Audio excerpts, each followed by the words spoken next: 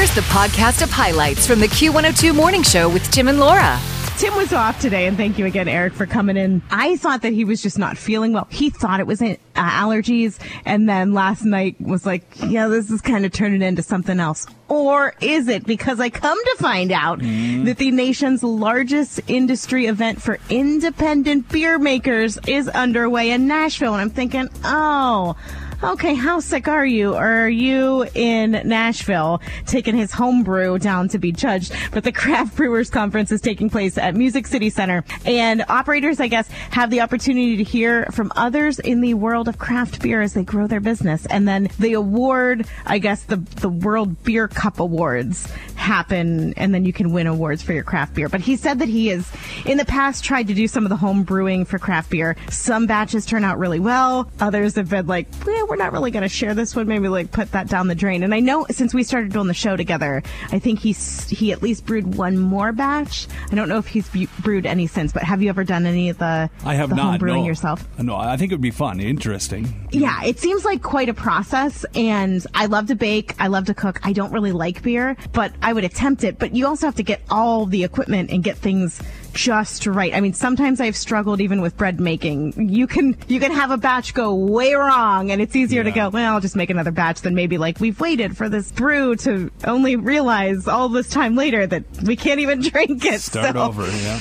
Yeah, I'll have to tell him. If I don't really think he's in Nashville, but he might have to check into where it is next year and if he wants to enter a batch of his brew. You're listening to the Q102 Morning Show. Ed Sheeran, I know that he did win the copyright lawsuit, so he will continue making music, because going into that court case, he said, if I lose this, is there really a reason to keep making music? Because you could sue every songwriter. You could sue every person who sings and say, well, that sounds like it could be. And he's like, that just sets up a whole thing that I don't even want to do this anymore if I lose this case. Thankfully, he did not. There is another case that has not yet been filed, but is a little word of warning to Britney Spears. We know that she got the book deal to write the autobiography, and she says that it's pretty much done, but it's been put on hold because there have been some strongly worded legal letters that have been supposedly sent to the publishers by attorneys for several celebrities who may or may not appear in the book, but they are afraid of what she may say, whether true or otherwise.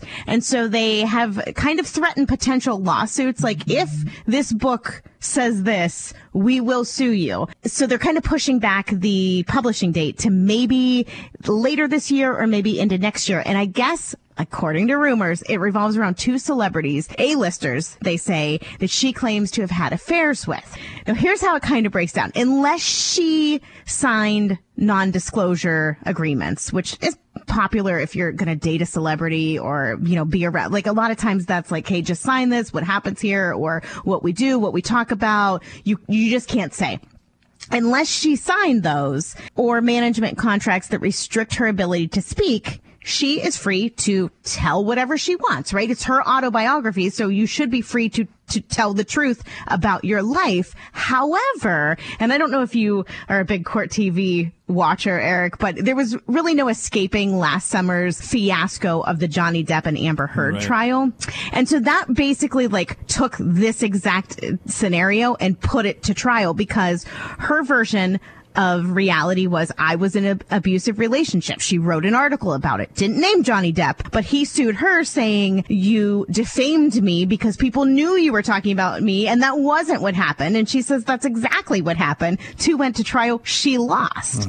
And so, again, this kind of puts Britney Spears in a tricky situation where she could tell 100% the truth. But if these celebrities go, you lied, I did not have an affair with you, even if they did, if people don't believe her, she could lose it. She could lose out. And that was a $15 million book deal. She could lose all of that if that lawsuit that, again, hasn't even been filed at this point, but if it were to be, it's a weird situation. Is it fair? Probably not, because there again, it's who tells the better story, who's more convincing. And I don't know that she always thinks 2 steps ahead. I'm not saying anything bad about Britney. I would read the book. I'm not going to lie. But sometimes I think she posts things and doesn't think about how that will look the next morning. I don't know that she quite thought that far ahead. But again, if it's the truth, she should be able to tell it, right? Yeah. It's, that's true. It's going to be a sticky situation. And I hope she has a good advisor that's kind of telling her, listen, maybe even if this is the truth, maybe even if it is juicy, maybe just don't say the name quite in the book. And I don't know if it's going to be one of those things like, oh, he was also a musician who sang a song that kind of sounded like this, or if she's just going to come right out and be like, it was so-and-so. But we do know that she obviously had dated Justin Timberlake before. I didn't realize that she had also either dated or briefly dated Colin Farrell. So we do know that they probably will make an appearance in the book, and I would consider both of them A-listers at this point. Mm-hmm. So I don't know that it would be both of them that necessarily are the two A-listers having their people send these letters. But I just have a feeling this is going to turn into a fiasco. Yeah. Even more than we thought it would when we go, hey, Britney's going to write an autobiography.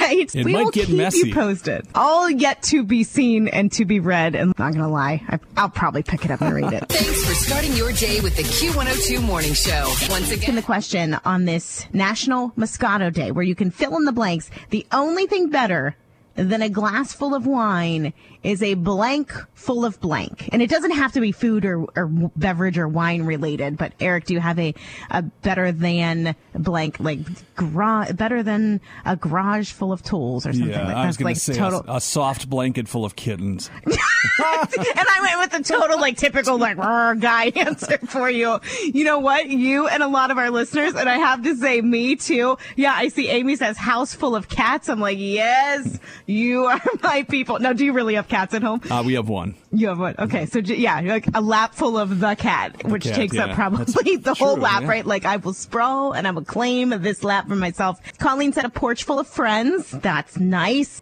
Anya, house full of plants. Yeah, see that you guys are right in my wheelhouse. House full of books, says Deanna, or a bookshelf, or she says a bookcase. Any way the books are there, I will take them. But there's one submission here on the Q102 Morning Show Facebook page that I wanted to ask you about. So I've been there a couple times now, tried some great restaurants. For the first time, had it's not cinnamon rolls, but like the sticky rolls. The last time we had the catered lunch, I tried those for the first time, and Tim couldn't believe that I'd never I think for the had goodness. Those. The caramel rolls. Yeah. Caramel rolls. Oh, pretty good. But I see that Kelly said the only thing better than a glass full of wine is a box full of Mr. B's chocolates. Yes. And I'm thinking, now tell me about these chocolates. I don't know about Mr. B's. What is that? Very well known in Wilmer. The original founder, Dwight Barnes, insisted on two finest ingredients. This is from their website. Raw chocolate that's imported from Belgium.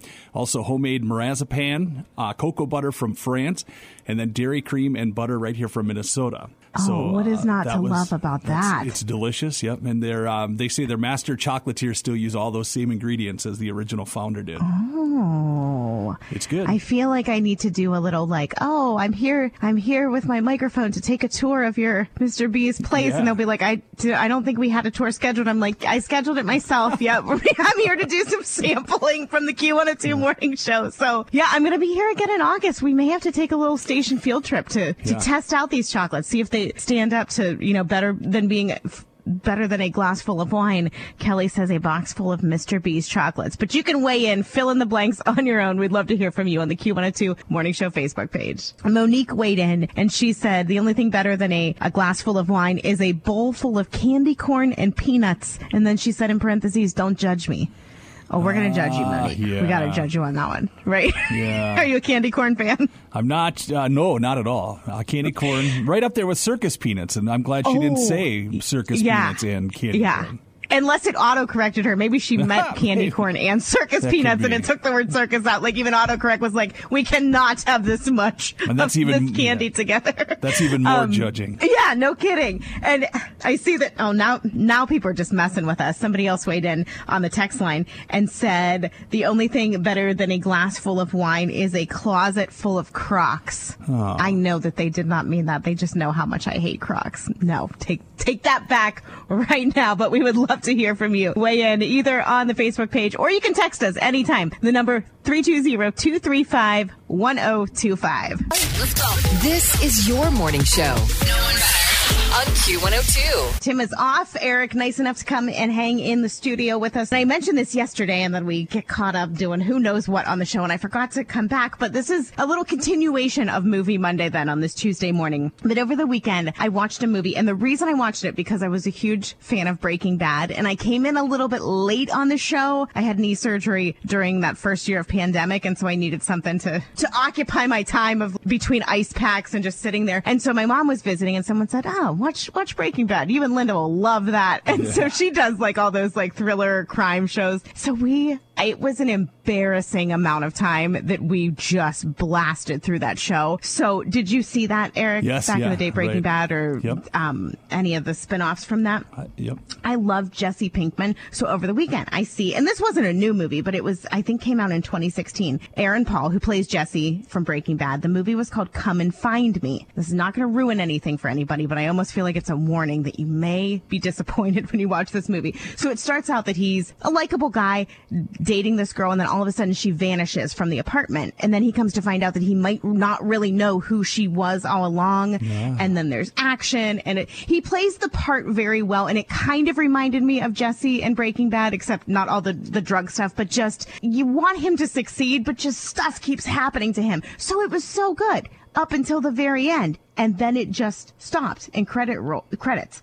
And I thought, you have got to be kidding me. Yeah, you invest all this time, and then it just ends. I was so mad because it had potential to be really good. Did they just stop? I know the writer's strike is going on right now, but that had nothing to do with 2016. So I'm thinking, did you just run out of time? Like, what was that? But you said that there was another movie that you just recently watched that was really, really good. Yeah, it was recently, like we stumbled upon it, really. It was on Netflix, I believe. It's called I See You, back from 2019. I don't think I've heard of that. Yeah, and it was almost like a thriller inside of a thriller. There was so much going on, and literally until the very end, you had no idea. Like, without giving it away, what's the... Well, like the tagline, this explains it exactly. True evil hides in plain sight.